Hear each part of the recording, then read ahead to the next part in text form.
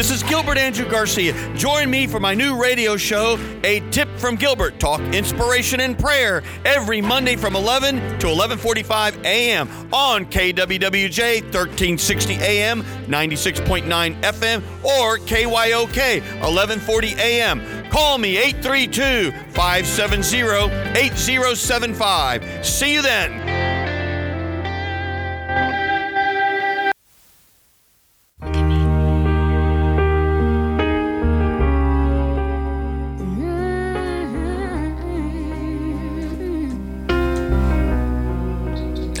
All right, Houston, let this play a little bit there, Mr. Producer. You have me, Gilbert Garcia, A Tip from Gilbert, Talk Inspiration and Prayer. We are here, as you know, every Monday from 11, and I have news for you. Not only are we now KWWJ and KYOK, but we are now from 11 to 12. One of those things, my studio audience is clapping. I appreciate that. I think it's because we want to make sure you callers keep calling in. This show is your show, and that's the way we're going to be able to grow this audience and really do a good service to the community. If you've got something to say about your church, your Little League team, you're running for office, and you got something to say to Houston, just call in. Share it. 832-570-8075. Because at the end of the day, people want to start hearing good stuff on the news. They don't want to keep hearing all this negativity. And that's the whole point. So I thought I'd do something different, and I'd say, live from downtown Houston, it's Chef Willie. So, Chef, please say hello to Houston. Hello, Houston. Welcome. Thank y'all for having me. Thank you for having me. Chef Willie, you are an icon in Houston. We're going to talk about that, but I have to get to a caller because she waited, I don't know, probably 30, 45 minutes last time, and I apologize to her. So let me welcome one of our newly elected state reps, a great friend of mine, and of course she was an incredible council member, Jolanda Jones. Are you there, Joe? Hey, Gilbert. Joe, first, let me just tell you, how's it feel now to be a state rep? So, technically, Gilbert, I'm newly re-elected. Newly re-elected. I actually got elected I got sworn in on May 18th. I won on May 7th. And then I got re-elected on May 24th. So that's got to be like the world's record for an election and then a re-election. But it feels great for the campaign to be over. Are you just like relieved? Are you like, oh God, I've been working so hard? I mean, you've been like everywhere. I think there's three of you, Joe. There's three Jolanda Joneses out there in the universe because you're everywhere. And I think that's great because that just shows you how hard working you'll be for your district. So you're right. This was like the campaign from hell. It seemed like it would never end. I mean, we didn't realize that Representative Coleman was going to retire in February of this year. So we didn't know that there was going to be a special election. And then we were hoping to win without a runoff, but there were 7 people in the race, and it was just too hard to get 50% with that many people. So I worked out this morning, which is weird because I normally am pretty good about working out. And once I started running, I concentrate 100% on the task at hand. So I did not have time to work out. So today was my first day working out, and I am so pathetically out of shape. It makes no sense. A workout that normally took me 30 minutes took me like an hour and 15 minutes. My God. But I got through it. Some sense of normalcy. And I'm hoping that the governor calls a special session, although I don't think that he will, so that we can, at a minimum, try to get some reasonable gun reform, common sense gun reform. But I don't think he's going to do it, even though he did call a special election to abrogate our voting rights, to make it impossible for people to be able to get abortions, after 6 weeks. So it's craziness that he thought it important enough to regulate our body and to regulate our abilities to vote, but doesn't want to regulate who can own a gun and when.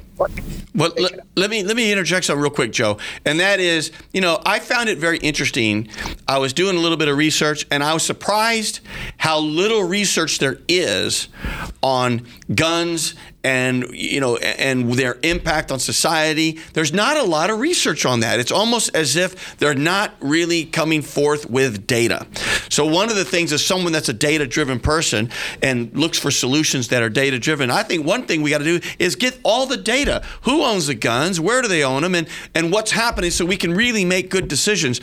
But the other thing that is indisputable, Joe, is number one, where there are more guns, there are more gun killings. That is indisputable evidence. That's number one. Number two, where there are rapid fire shootings, whether it's lots of magazines or automatic weapons, there are more gun killings. That is indisputable type evidence.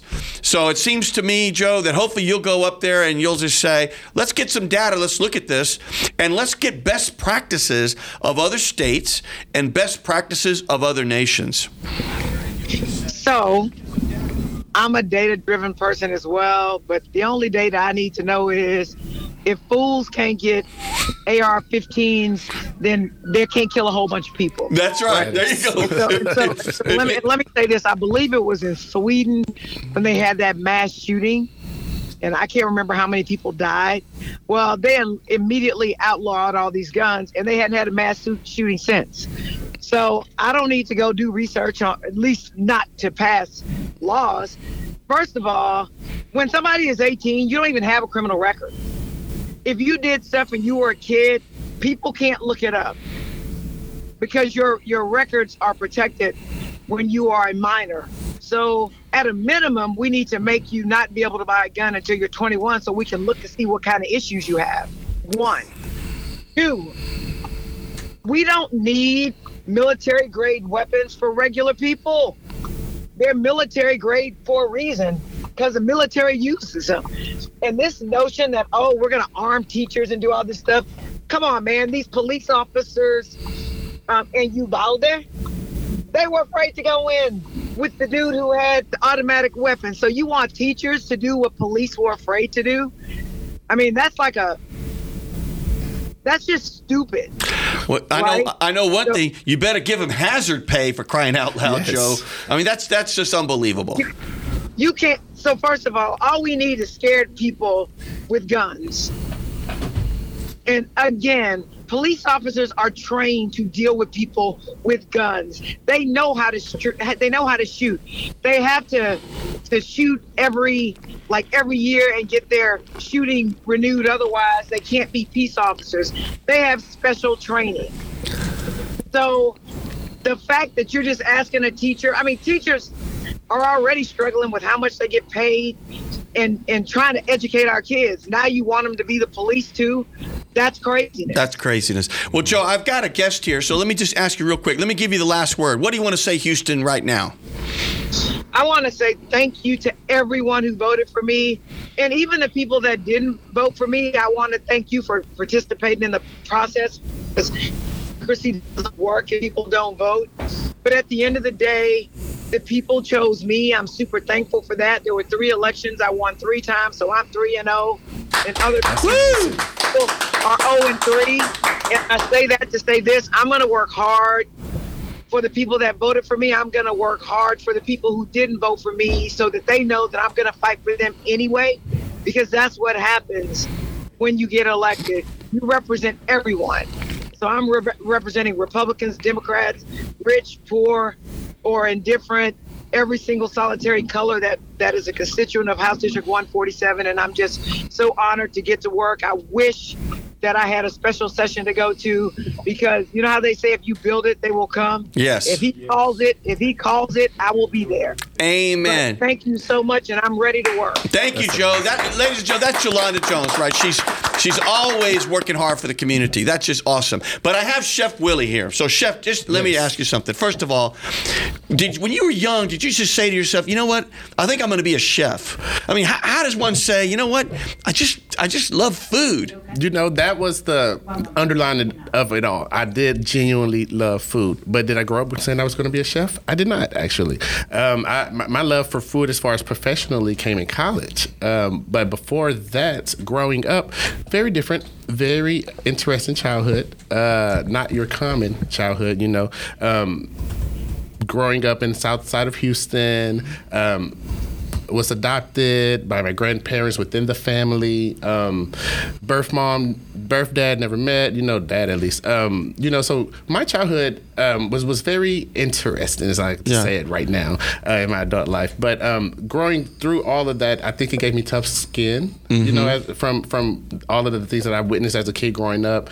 But I'm very grateful for everything what I've been through as a kid, because I think it led to the person I've become today. So your grandmother raised you, or your grandparents? Great aunt, actually. Great aunt raised me. Very interesting. Yes. Well, let me ask you this. So did she inspire you to just like think differently and think big? And because, when you think about growing up, I just don't think chef is one of those things people say, everybody wants to be a fireman, or everybody wants to be a police officer, or everybody wants to be a doctor or a lawyer. Right. But people don't realize, number one, being a chef is an extraordinary skill. Absolutely. And it really is, you're like an artist. You are. You're an artist. You are. And then it's also, it can be very lucrative. And of course, running your own business, being the head chef at a restaurant, or even having your own restaurant. So let me ask you this. So when did the light bulb go off in you that said, I'm going to be a chef?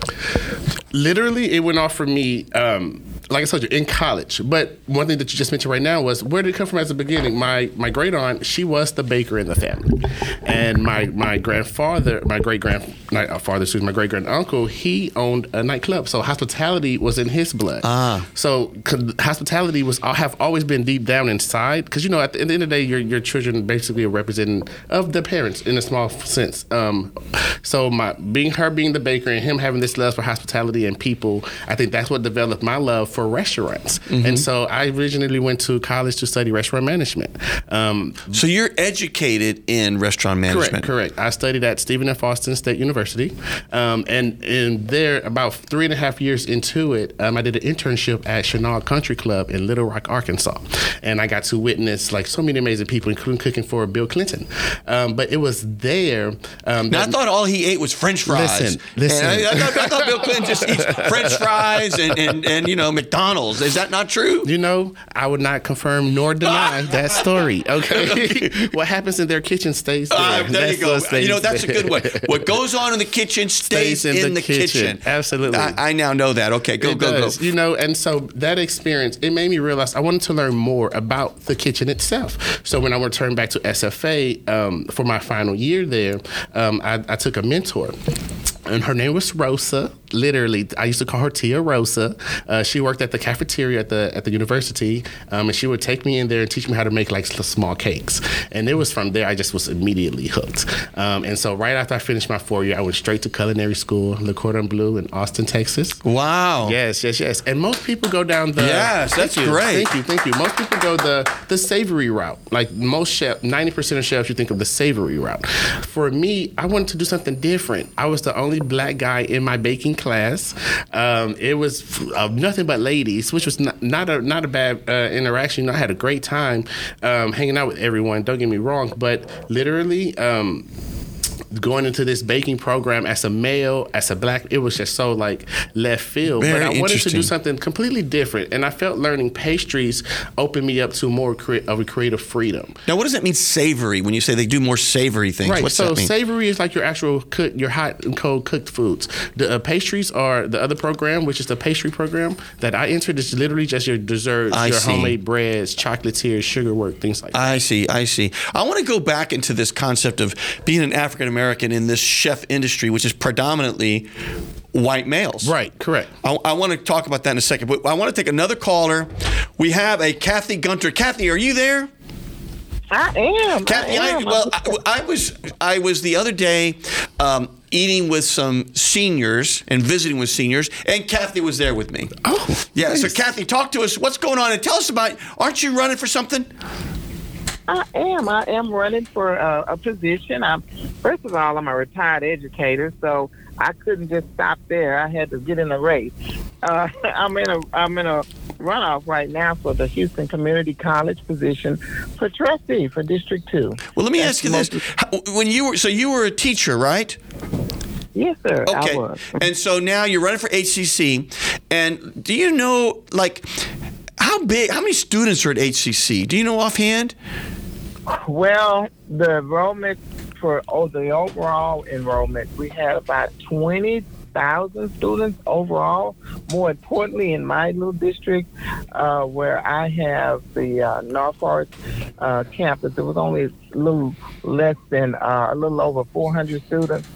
It's at that particular campus, and I'm fighting to keep that campus open, getting more programs there. We don't want it to close. Right. No, we can't close those. We got to do everything we can to have people an avenue to get better educated and to move on and grow and all those sorts of things. Let me ask you this: do you know how many students at HCC are people of color? Do you have any idea? It's got to be the majority, right? Oh yes, because most of the kids that cannot afford a 4-year college will attend a place like Houston Community College. It's more affordable, and then it's in the community, so it should be more accessible. Now, I don't know if I mentioned to you, did I tell you that I taught in the prison? No, tell me about that. Oh my God. I had the opportunity to work in the prison school district called Wyndham. They're all over the state of Texas, and Texas Department of Criminal Justice have the school system that's set up for guys to complete their GED in prison or to take a trade. So therefore, when they get out, they can actually go to work within that trade. That's the goal. And so I was able to do that with the mail facility. I worked there for 5 years. I had a really great experience. I was scared to death when I went inside of the prison. I thought I didn't know what to expect. But it turns out it was one of the best experiences of my life. I was able to help these guys learn how to do copper cabling, fiber optic cabling, telecommunications, where they can go behind the computer and fix, if there's a disconnect, they can test it and fix it and repair it. That is amazing. So this was great for them, and it didn't take but 6 weeks. They were certified. They can get an entry-level position. Mm-hmm. I think that's wonderful because these people are our sons, they're our daughters, they're our fathers. I mean, they're people, and at the end of the day, if we don't do something to get them a skill, then they're going to come out and come into society, and they're going to have nowhere to turn, and then more trouble happens. So I think getting them integrated into society with jobs to be productive citizens is the way to go. So I congratulate you for that. Let me give you the last word, and I want to make sure you say, where's your website? And, if there's a number of people want to learn more about the campaign, what do they call? Just give us all that here before we sign off with you. Okay, I want to let them know that today is early voting. So early voting started today, and it's going to go through June the 14th, and Election Day is going to be on June the 18th. But they can go to www.voteforkathygunter.com. That is my website, and they can see everything on there about me that they want to know. And also, they can email me at Kathy Gunter. I'm sorry, vote for Kathy.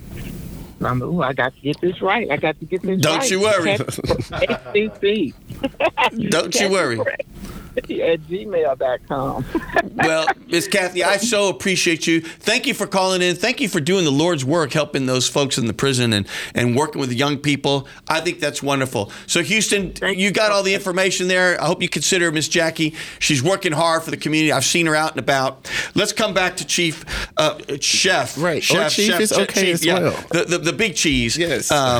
Chef Willie. So, Chef, go back. So, you mentioned something interesting that I think our audience would care to know, which is, so you're an African American, and it's predominantly, is this correct, predominantly a white male dominated Absolutely. field. So do you ever feel, do people ever make you feel, I don't know the right word, like not good enough? Or do you ever get any of that pushback and BS and things that just frustrate you and say, I just want to be treated like any other chef? I have to be honest, and because it's so true. Like, first off, while I was in school, I used to always say, I want to be the white Bobby Flay. Why would I have to say the white Bobby Flay? That never registered to me, right? Until I actually got into the industry, like more hands-on and things like that, because as a chef, it's not about your race. Thank God I love my industry. It's about your skill set, the talent that you bring to the table. Are you fast in this kitchen or are you not? Your resume, we don't even want to look at it. Let me see you in your experience, and let me see you in this kitchen, in the gut, on the line, And luckily, so for me, I've always risen to the top of whatever field I was in. I started my career in Florida. I was the only black guy in almost every restaurant that I worked at. No kidding. No, literally. And I slowly rose to the top. And every restaurant job that I took, I was a little bit higher and a little bit higher. I literally started off as a line pastry cook, and I rose by the time I was leaving Florida, I arrived in 2011, and by the time I was leaving in 2015, I was one of the top sous chefs of the city and pastry chefs of the city. I was nominated 2014 for one of my deconstructed tiramisus, and it won best dessert of the city. And in 2015, I was nominated for best new chef of the city as well. No kidding. So for best of the Bay, by the way, that's what it was called, best of the Bay. And so, as far as the race world, it didn't affect my career per se, but there was never anyone that looked like me that I related to or could be inspired by. Like I said, like literally my goal was to be the black Bobby Flay. Well, let me ask you, what's a sous chef? I've heard that term. I'm a sous chef. What does that mean? So the sous chef is like the second in command, the second in charge. Like in the Mr. kitchen. Spock? Right. Like the Mr. Spock of the kitchen. Yeah, I'm the Robin to your Batman. Yeah, I'm the Robin to your Batman. Absolutely.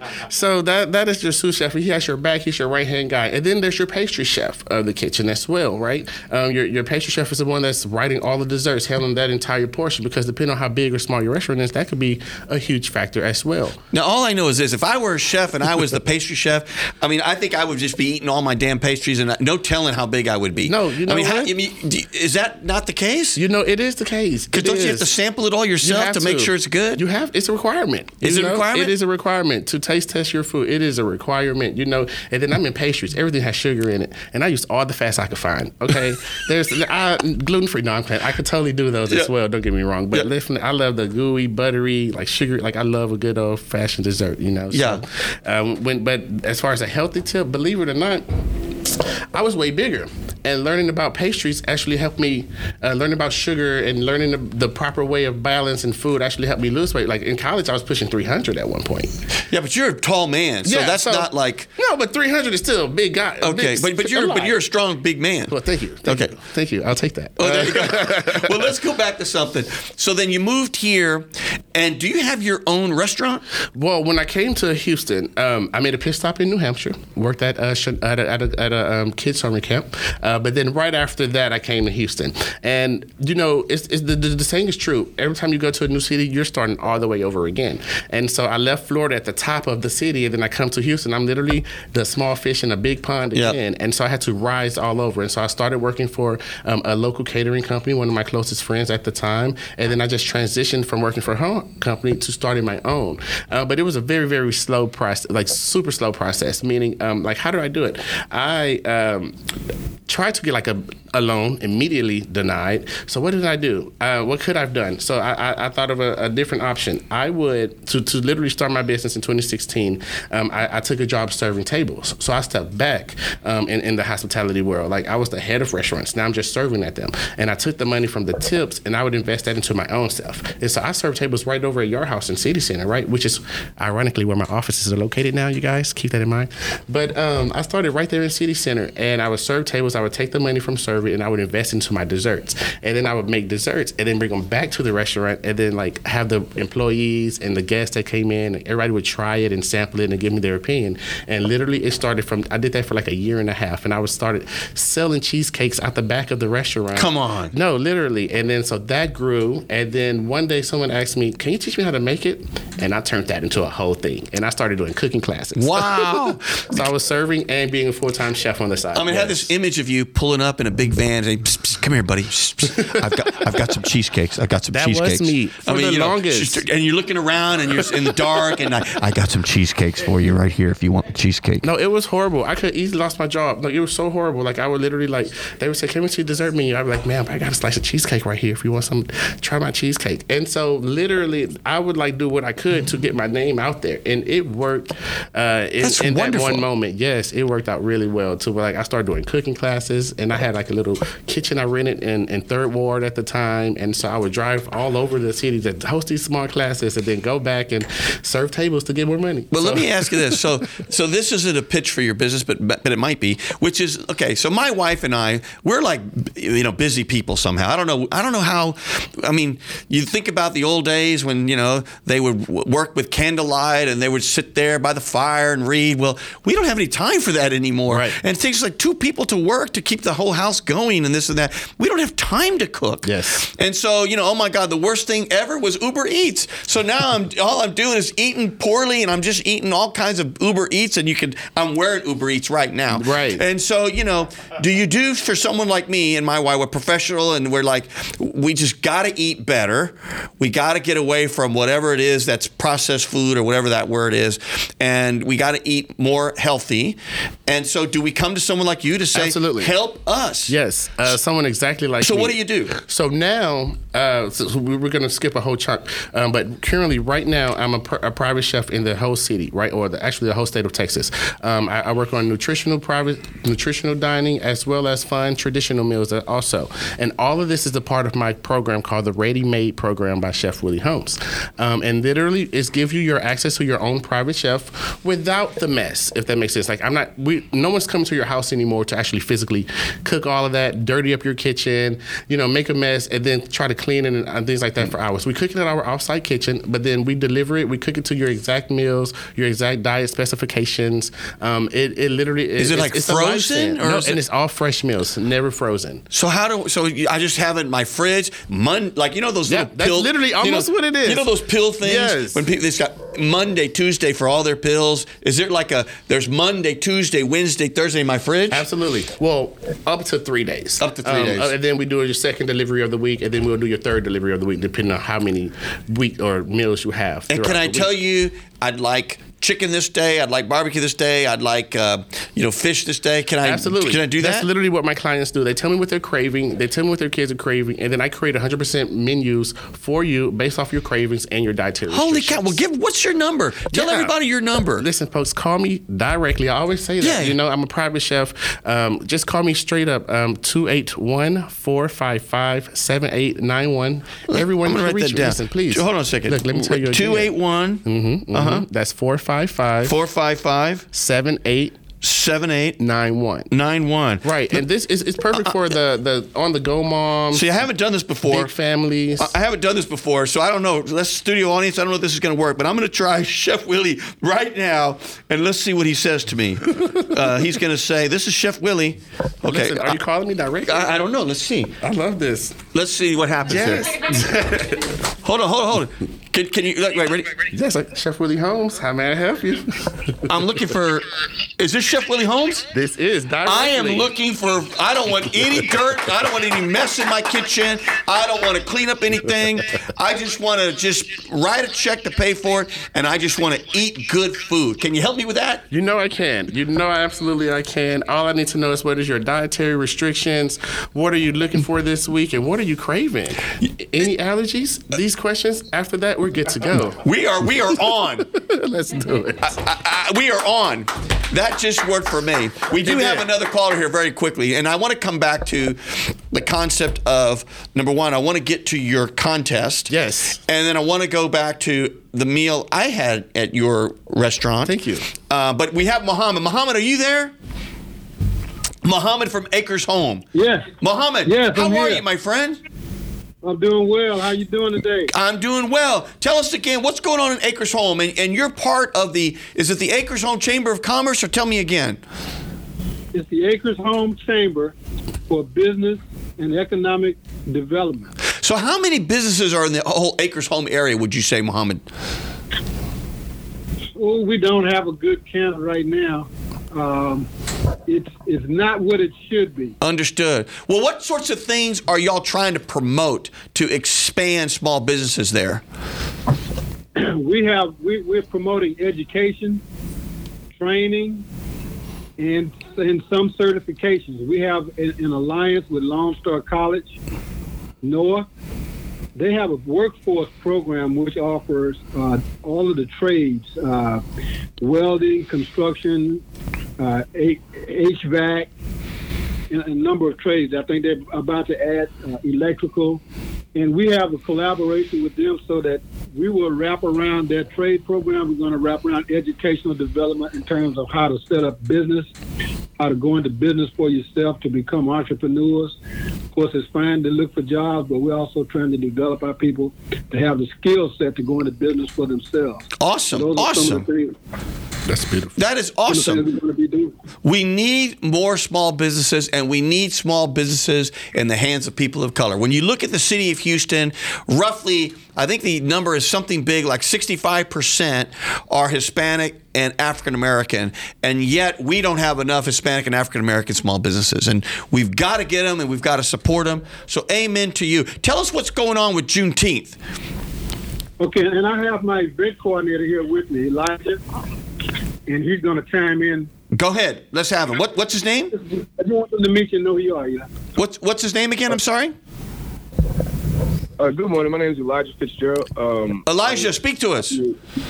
Yes, sir. Yeah. I'm just here on the call. I was just chiming in to get my name and also support as well. Wonderful. Well, Elijah, do you know what y'all are planning for Juneteenth? Yes, sir. So we have a cultural arts festival that we'll be having on Saturday, June the 18th from 12 to 6. And so we say cultural arts because it's going to have so many different forms of entertainment. We'll have poetry. We'll have a live band. We'll have other forms of entertainment that I don't necessarily want to give away because I want to make some things a surprise. Awesome. And so, and where's it going to be? Like, where exactly is it? It's going to be at the Chamber ground, 6112 Wheatley Street, which is the location of the Acres Home Chamber, and we've got about a 4-acre footprint there, plenty of land, parking. We're going to have a wonderful stage with a digital background. We'll have food trucks, vending opportunities, sponsorship opportunities. It's going to be really, really nice. Fantastic.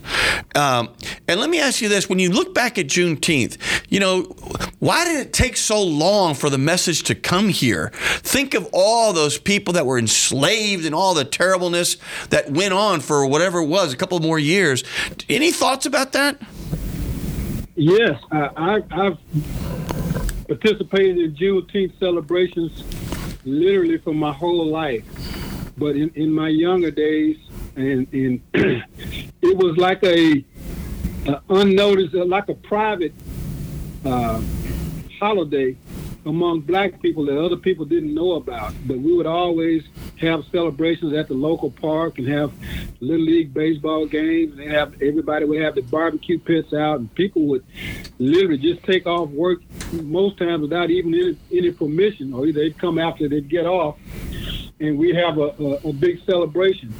It's largely through the efforts of State Representative Al Edwards, who popularized it and took it to the mainstream and eventually got official recognition of it. But it's been a long-standing holiday in the black community where we celebrated getting the news, although being late, getting the news that emancipation had come. So it was a very festive time for us. Wonderful. We're happy that the public at large and people now can know and appreciate what we went through and join in on the celebration with us. Well, I'd like you to do this, Muhammad, if you don't mind. This is Muhammad back, right? Yes. Okay. I'd like you to call in, the next Monday, up until Juneteenth, the celebration, just so we can get the word out about this so people know about it, if you don't mind. And if you don't call in, I'll try to make sure I mention something. But I think we want a good turnout, and we want to celebrate something very, very important in history. So, Muhammad, I'm going to give you the last word. Anything else you got for me? I want to invite everyone out, and even though this originated as a holiday for black people, we want to invite the whole diverse community Acres Home, as you know, is changing demographically. It's a diverse community, large Hispanic population, and people of other ethnicities. So we want everyone to come out so that we can get to know each other and people can get to know more about the legacy and the history of Acres Home. Amen. Muhammad, thank you. And Elijah, thank you for tuning in.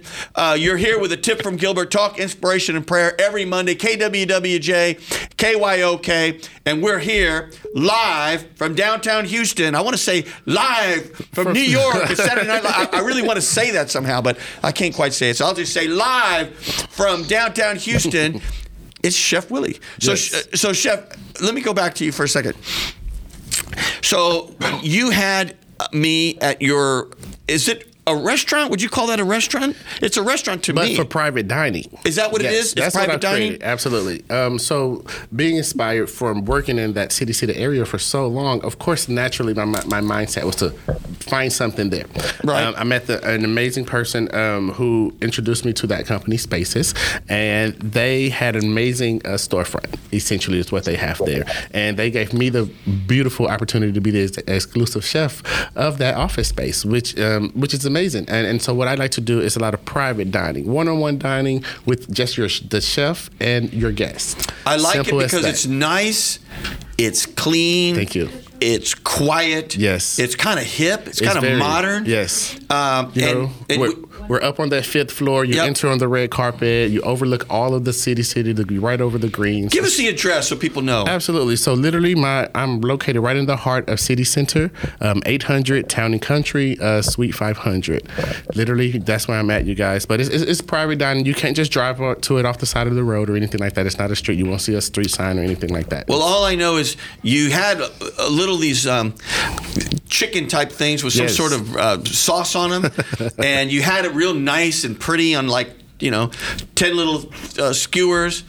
And boy, studio audience, I got into those skewers and It it went to wasn't town. nice and pretty anymore. Oh, my God. I think I ate the whole damn plate. Real quick too, Didn't very I? quickly. I You mean, know, you noticed, you watched? I saw from the distance I as I thought- was plating everyone else. I said, "What is it?" He just grabbed that fork and straight off the plate. I said, "Oh, okay." But I thought what goes on in the kitchen stays in the kitchen. Oh my God! All Houston now knows that that's okay. We have another caller though, Chef. We have another caller, Sophie. Is there a Sophie? Yes, hi. Hi, Sophie. Yeah, me and Chef Willie. What do you got for Chef or me? Hi, Chef. Hi, I nice to had meet a you. question. Nice to meet you, too. Great hearing your story. I wanted to know, what's your signature dish? And what do you like to cook for yourself? when you're done For with yourself. work? Thank When you. it's Thank late you. at night Right. and You you're know? there going, what am I going to make? No, a chef cravings Thank you there, are Sophie. the That's a absolute great right- one, No, that Sophie. was a great question. you. Currently my specialty is seafood. And when I go into like my savory culinary hat and my pastry culinary for today, forever, it'll always be cheesecake to my heart. And you had some, by the way. I love cheesecake. Thank you. Oh, my Thank God. you. That Thank you. cheesecake you had, that Yes. wasn't like normal cheesecake or No, something. it wasn't. It was completely different. Yeah. Usually people have like a graham cracker crust, a Yeah. really kind of thick. What was your silky- crust? It was I can't- delicious. Now that's something I cannot Oh, tell you, yeah. sir. You can't. What? You can't That's my reveal. money maker. Oh my God! Well, all I know is it was delicious. Thank you. So that's my specialty. My specialty is seafood and cheesecake. But as far as like what do I eat at home, my God, when a chef craving comes, it can be amazing or it can be the absolute worst. One time I had a craving for like something lemony. I made me a full lemon pound cake with the lemon meringue glaze and a side of lemon sorbet because I have my own ice cream maker at home. Just for eat like 2 bites out of it. Yeah. I kid you not. Oh, my So like goodness. literally our cravings are like through the roof. Like one time I had a craving for like crab. I mean like 3 giant jumbo crab cakes, something I would never make at the restaurant because too much crab. Like those are our chef cravings. So for me, when I'm home, whatever craving hits me, I just go for it. But the thing is, we're gonna go for like huge. So we're like, there's enough to share with my neighbors. Like there's always an extra. Well, when you say all that, first of all, it sounds delicious, right? Yes. But then because I'm not skilled in this sort of area, all I can think about is, oh my God, what mess is there to clean up? I mean, like you see these cooking shows on TV, Yes. and they act like it's nothing but a thing. There they go, pull stuff out, and then Yes. they are, and they got hundreds of pots of this, and it's like, wait a minute, what's the after show Right, here? because on those shows, there's a crew that comes in and Yeah, I was cleans. gonna say, absolutely, there's got to be. Believe it or not, in my cooking class, I used to teach a part of that was cooking and cleaning as you go. So So, you would cook, but you also need to clean up as you go. Yeah, so by okay. the time the meal is finished, the kitchen should be clean also. Is that right? Yes, that's literally, that's the technique I teach in my class, but I also teach things like one-pot cooking, Yeah. 15-minute meals, 30-minute meals. Some of us chefs don't even like to be in the kitchen that long, so we go in and out. And so I teach those as well. And then those guys have a way whenever they I watch these shows because my daughter loves these shows. Right. Judy, if you're out there, I'm going to talk about you, honey. And so, they bring out the dessert and it's all this dun, dun, dun, dun. The music's all really, it's all real, it's this big crescendo. And then the guy gets a fork or the woman gets a fork. And it's like the slowest, bring the fork to your mouth. I know with me, it's like, hey, let me go. But no, it's real slow. And then they do it. And then they just have this whole... And then they go into these words I've never heard of. Yes. And it's got this richness and their whole voice is different. And they talk about the acidity level and the sweetness. And it's so acidic. I'm like, I don't even know what that means. And they're just, it's like, oh my God, what are they saying? And that is why I'm so happy that you're going to be a judge on this show, because I'm sending you like descriptive words to use. Hold that thought, because we have another caller. Before we get to that caller, I will tell you one more thing. So my wife and daughter love those kids baking shows. Yes. And I mean, these kids, it's like, these kids are like 9 years old. And how do they know about, and you got to do this so the butter doesn't do this? I'm like, how do you know that? And it's like these kids are like the most mature grown-up 9-year-olds ever. Yes. And they're all like so pleasant and happy, and they're just going through cooking these amazing things. Yes. Can you imagine that? No, I can. And you know what? I have a niece. I've been training her since she was 3. And she can outcook half the people in this room, I'm sure. Sorry, ma'am. The live studio audience. Sorry, you guys. It's the truth. You start them when they're super, super young. They're in the kitchen cracking eggs and just making small things until they get fully, fully comfortable. Wow. Yeah. Well, hold that thought. We have a Jesse on the line. Is there a Jesse on the line? Yes, sir. First of all, I want to say thank you, Gilbert, for sponsoring our trip to Uvalde with our LULAC members and a lot of Adrian Garcia's volunteers and campaign workers. We went to Uvalde. We went to the school and dropped off some flowers and then the 19 teddy bears. And then we went also to the main market area and put some more flowers, and then we gave a $2,000 check to the bank.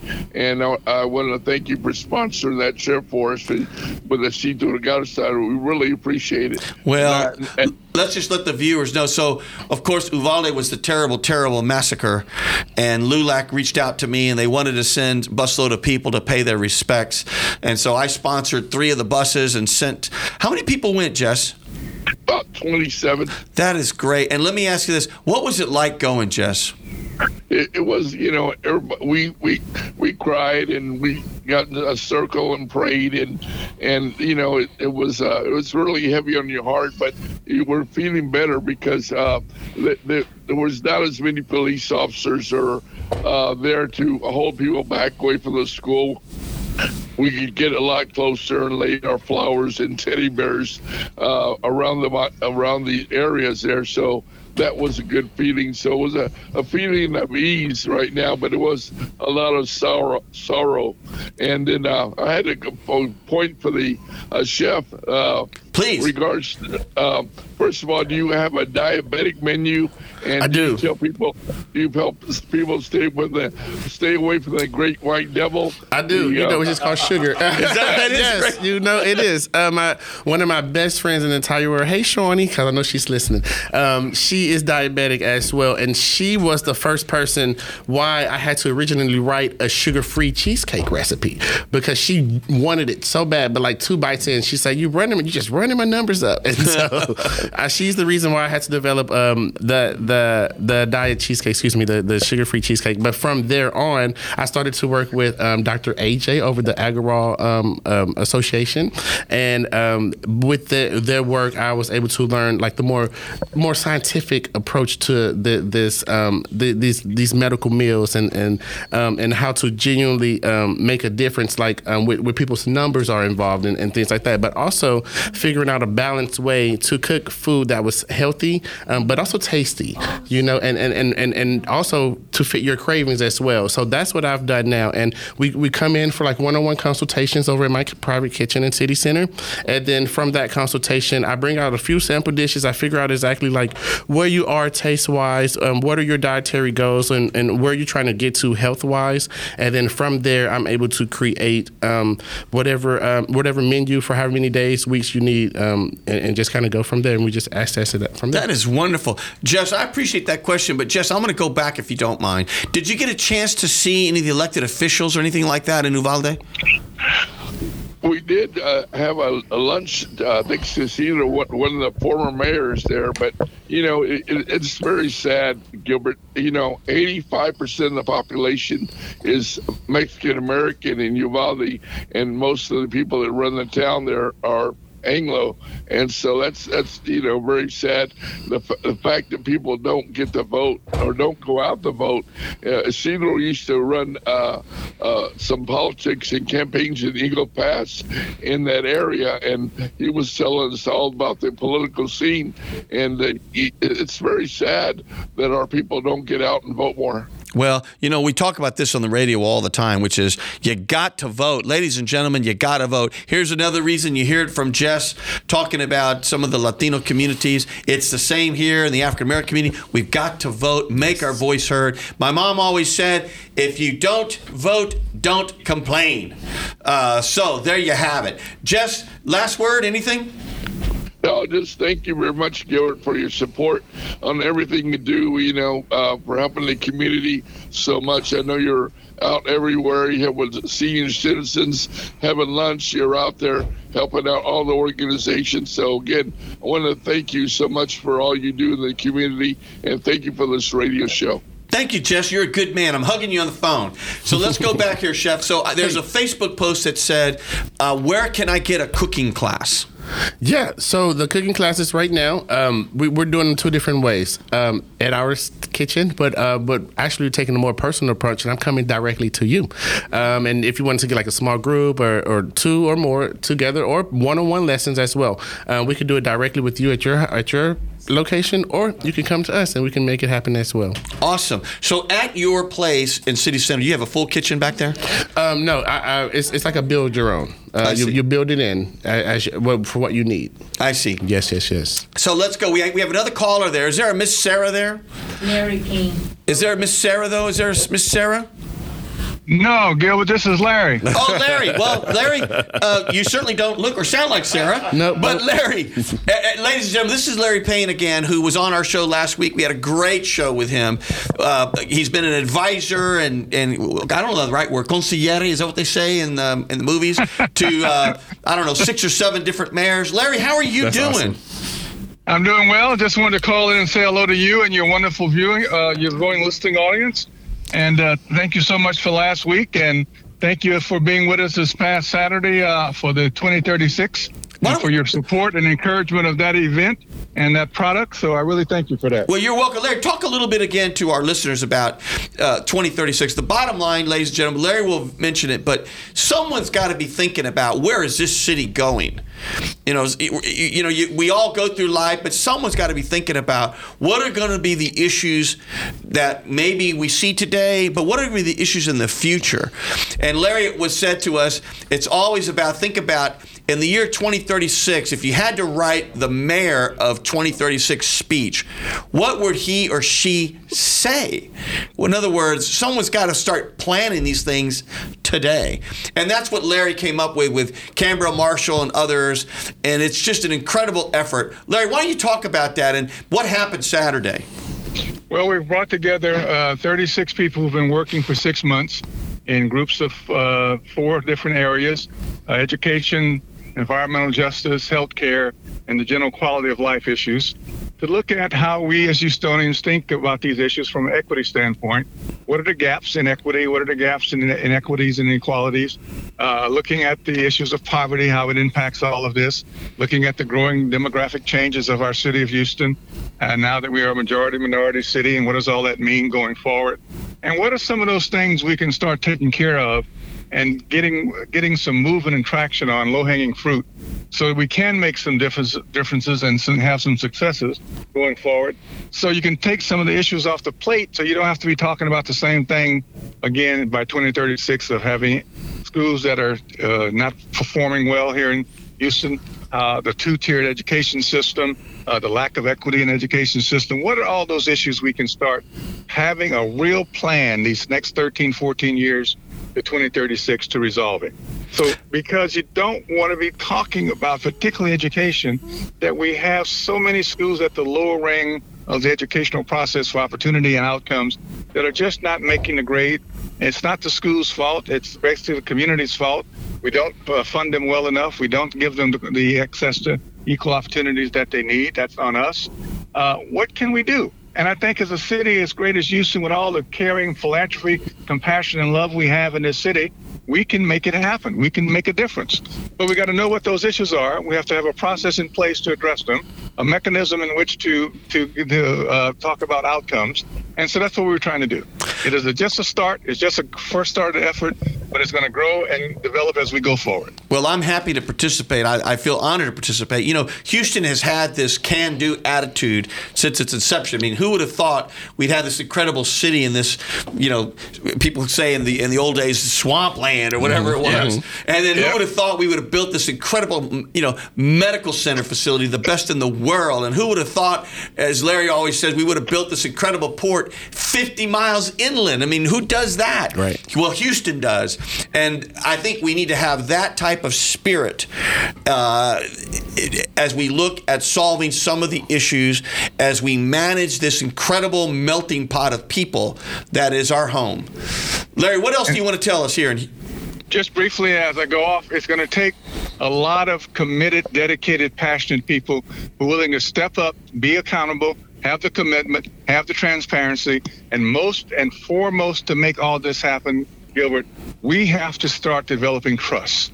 And the way you develop that trust to get these things done are through relationships that are built, nurtured, and maintained on mutual trust and respect, because nothing happens without trust. Amen to that. Ladies and gentlemen, you had Larry Payne on.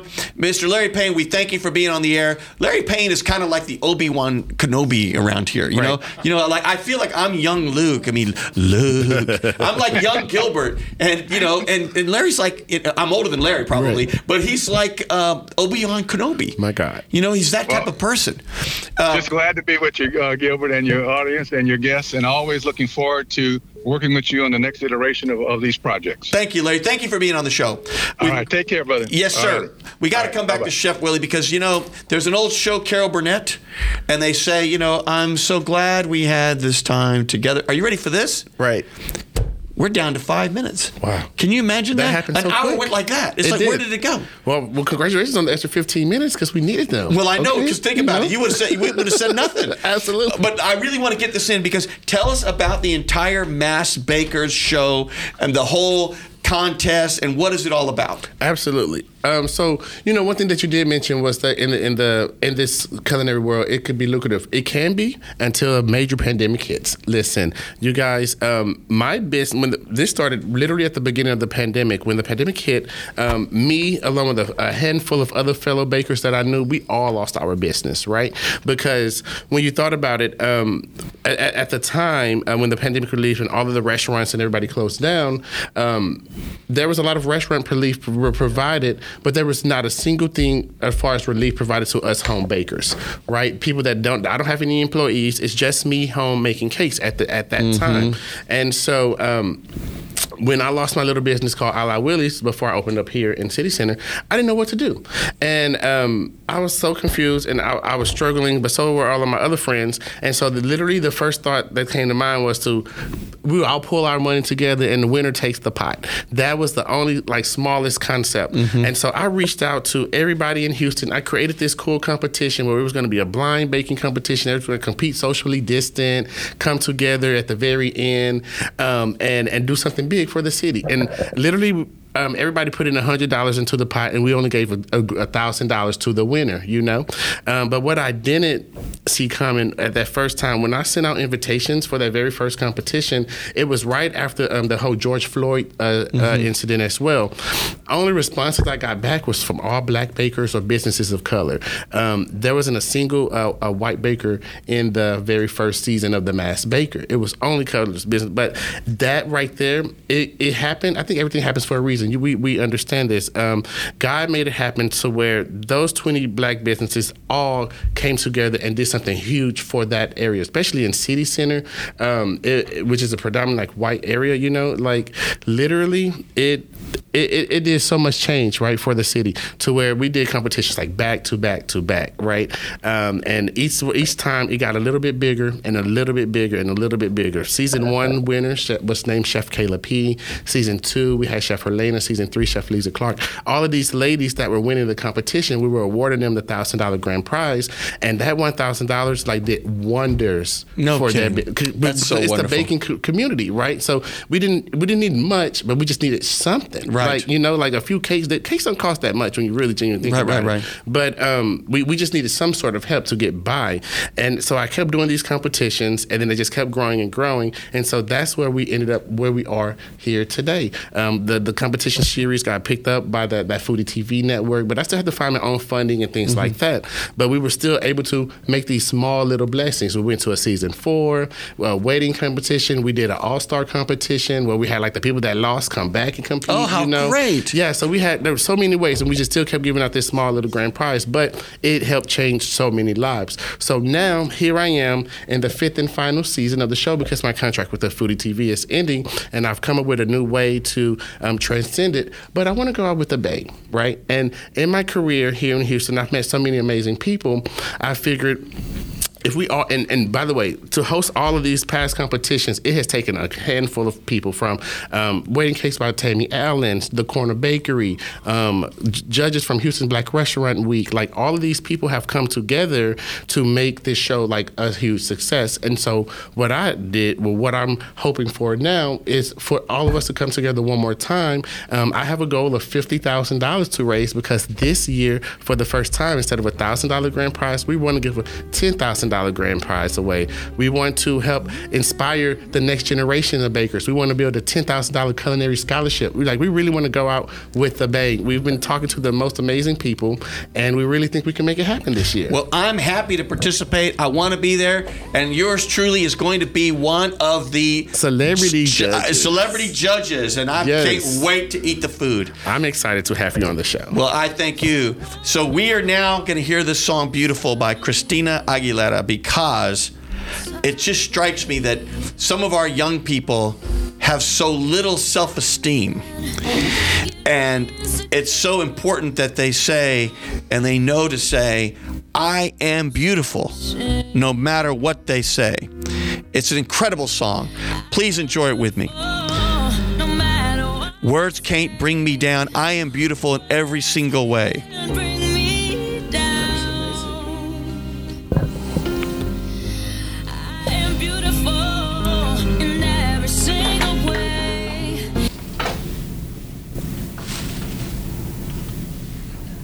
I think we ended. All right. So now we're off on the radio, and we're still here on Facebook. You're here with Gilbert Garcia. A tip from Gilbert, talk, inspiration, and prayer. I didn't get to say my favorite line. We'll see you next time, but that was for radio because I'll get to say it here on Facebook. We're with Chef Willie, and we're going to end here in just a minute or two. There is a question that somebody had. Okay. Which is, do you know how to make tamales, and do you have a tamale class? You know, I do know how to make them. Haven't hosted a tamale class. Thank you for that idea. Because you know, that would be a big hit. And remember, in our community, Latino community, we love tamales right around holidays. Yes. Especially Christmas. Absolutely. And so, you know, you might think about that. Literally, it is a great idea. Let's do it. Let's go get the masa, the lard for the Michoacana, and we're going to put it all together. Yes, that is great. And, you know, and I've had everything from pork to beef to chicken to bean tamales. So there's all kinds of different ways you can do it inside. Now, when you go to California, the tamale's different. Yes. The tamale here is long, and there's, stuff inside. In California, the tamale is very short, and it's really fat. Yes. It almost looks like a burrito. Yes. And there's all kinds of stuff in there, like olives and all kinds of things that don't belong in a tamale. It's California. Yeah, those things, they don't belong in a tamale, but they're in a tamale, all this stuff. And so I had my learning about California tamales when I went to college. Yes. Very quickly, I want to go back to something which is this show. It's become kind of an icon for minority-owned chefs and businesses and things. Absolutely. I think that's wonderful. Thank you. If you had to look into a crystal ball, where do you think Chef Willie's going to be 5-10 years down the road? Wow. Well, James Beard Award winner. Hey, all right. I know that for all a right. fact. Give him a round of applause. Yes, thank you. Thank you. Now that's for sure. the first part. 2 Michelin stars. Remember, the first part is give him a round of applause. The second part is, what's the James Beard Award? Well, does anybody? Is that a food award? Right, it is. It is one of the most prestigious awards any chef can be. Holy cow! Can get in the food industry. It's super rarely given out to private chefs, but I want to be one of the ones to receive that. What we mentioned earlier was when I was in culinary school. I wanted to be black by buffet because there wasn't no inspiration for me. I love that here I am 12 years later, and it has been such a shift in the culinary world because now us new generation of chefs are coming in, and we get to be those people that the smaller chefs get to look up. Shout out Chef Nina Compton, Chef Tiffany Derry, Chef Kwame, Chef Eddie Jackson, Chef Sonny Anderson. Like all of these African American chefs have entered the fold, and now we these new chefs get to be inspired. And then with a show like The Masked Baker, us trying to put together this culinary scholarship, those younger bakers who didn't know that they could go to school or didn't have that hope or that dream, like now they have something to look forward to, or in my case, being one of those underprivileged students that had to figure it out from lack of education or lack of just finances, being one of those students that had to struggle, get it out the mud is what we call it where I'm from, honestly. That's literally what I had to do to transition to where I am now. And if I would have, I talk about it with Chef Tammy Allen all the time. If we had someone in our baking industry that we could reference to, talk to, look up to, we could make a difference in the city. She wouldn't be the only black-owned wedding cake artist in the entire city. Let's open up a second one. And so hopefully this Masked Baker competition, the 5th and final season, we start awarding out these grants and scholarships that there can be more. So when is it? Let the public know, when is it going to be, and how can they watch it or see it or whatever? So first off, everybody who wants to support, donate, become a sponsor of the Masked Baker, please reach out to me directly with my number, which 281-455-7891. Yes. Also send me an email. Thank you. You're welcome. Perfect plug. Also, you can directly reach me email at alawillies@gmail.com. Really easy, simple. ALA Willies. And so if you want to be a sponsor donator, because what we're doing is we want to have it ready for this summertime. Like we always competed in the summer. And like I said, $1,000, it was easy. And it was great to help those bakers pay that immediate bill that was due or that immediate help that they just needed. But $10,000 will really help open their next chapter in their baking career, open up a storefront, really to help them take their career to the next level. I think that's awesome. The other thing that's awesome, I can't help it, maybe it's because I've got Maverick on the brain, but when you say someone, I'm Chef Willie, that sounds like such a cool name, Chef Willie. And all those other chefs you mentioned, it's kind of like Goose, Hangman, Maverick, and all those guys. Remember, what's their fighter pilot name? Right. Y'all got these cool, cooking names. It was given to us at birth. But in all honesty, no, we just kind of take what we were given and rolling with it, and I think that's what I'm been blessed to do today. Well, amen for that. We are wrapping up. This is a take. I am Gilbert Garcia. Talk, inspiration, and prayer. This was our first 1-hour episode with Chef Willie, so we're so grateful for his patience to be here. And again, we are 11 to 12 every Monday on KWWJ, Keep Walking with Jesus, and KYOK. And so at the end of the day, we will see you next time. Yes.